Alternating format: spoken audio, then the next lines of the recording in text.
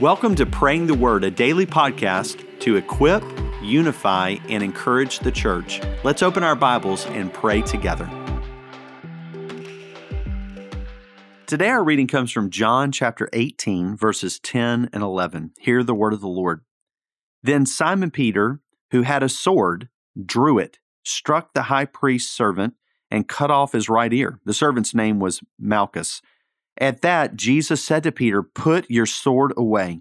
Am I not to drink the cup the Father has given me?"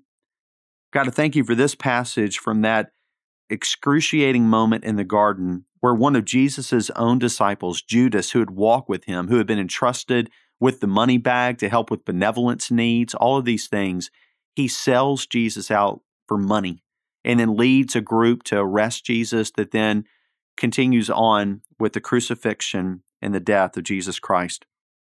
So, Lord, in this moment, we see this moment that speaks to us today still, because Simon Peter pulled out a sword, and the sword was that instrument of destruction. It was an instrument of judgment. It was an instrument for war, all of these things. And Jesus says to Peter, who had a sword and drew it and struck the high priest's servant and cut off his right ear, which demonstrates some of the unskilled nature of Peter, that Jesus says to him, "Put your sword away. Am I not to drink the cup the Father has given me?"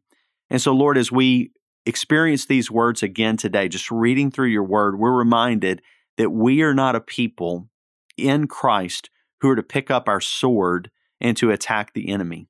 That instead, what Jesus was doing in this passage still speaks to us today, that what Jesus was doing of taking the sword, that he himself would literally be pierced with the sword on the cross to ensure that he was dead, that Jesus was taking the sword in order that, as your word says in the Old Testament, that swords could be turned into other instruments for doing harvest work. And so, Lord, remind us of that we are not people of the sword, we're people of your word, which your word later in the New Testament equates to the sword of the Spirit. And so, God, remind us of that we don't do battle the way the world does battle.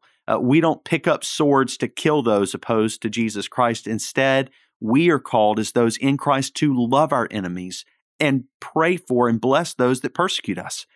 We are called to be the ones that lay down our lives just as Christ did, who came not to be served, but to serve and to give his life as a ransom for many. And so, Lord, in the way of Christ, we see that we are those who take up the sword of the Spirit to do battle. And so, Lord, may we be reminded that we are to do battle in prayer. We're called to wear spiritual armor and to engage in a spiritual battle.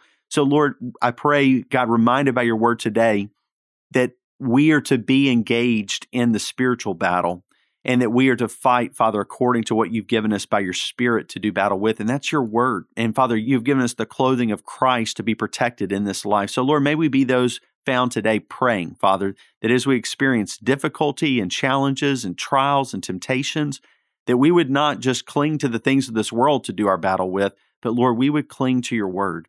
And Father, that as we do, that in a way, Father, you honor Malchus, the servant of the high priest, because his name is recorded. His name has been read for 2,000 years. He is commemorated in this passage and even honored in that way of being captured in your word as one who was present that evening, but then Jesus healed him.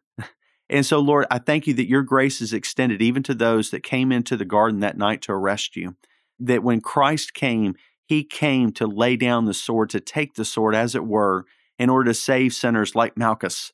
And so, Lord, I thank you that your grace is extended to those who currently are your enemies, Father, that you might extend to them healing through Jesus Christ.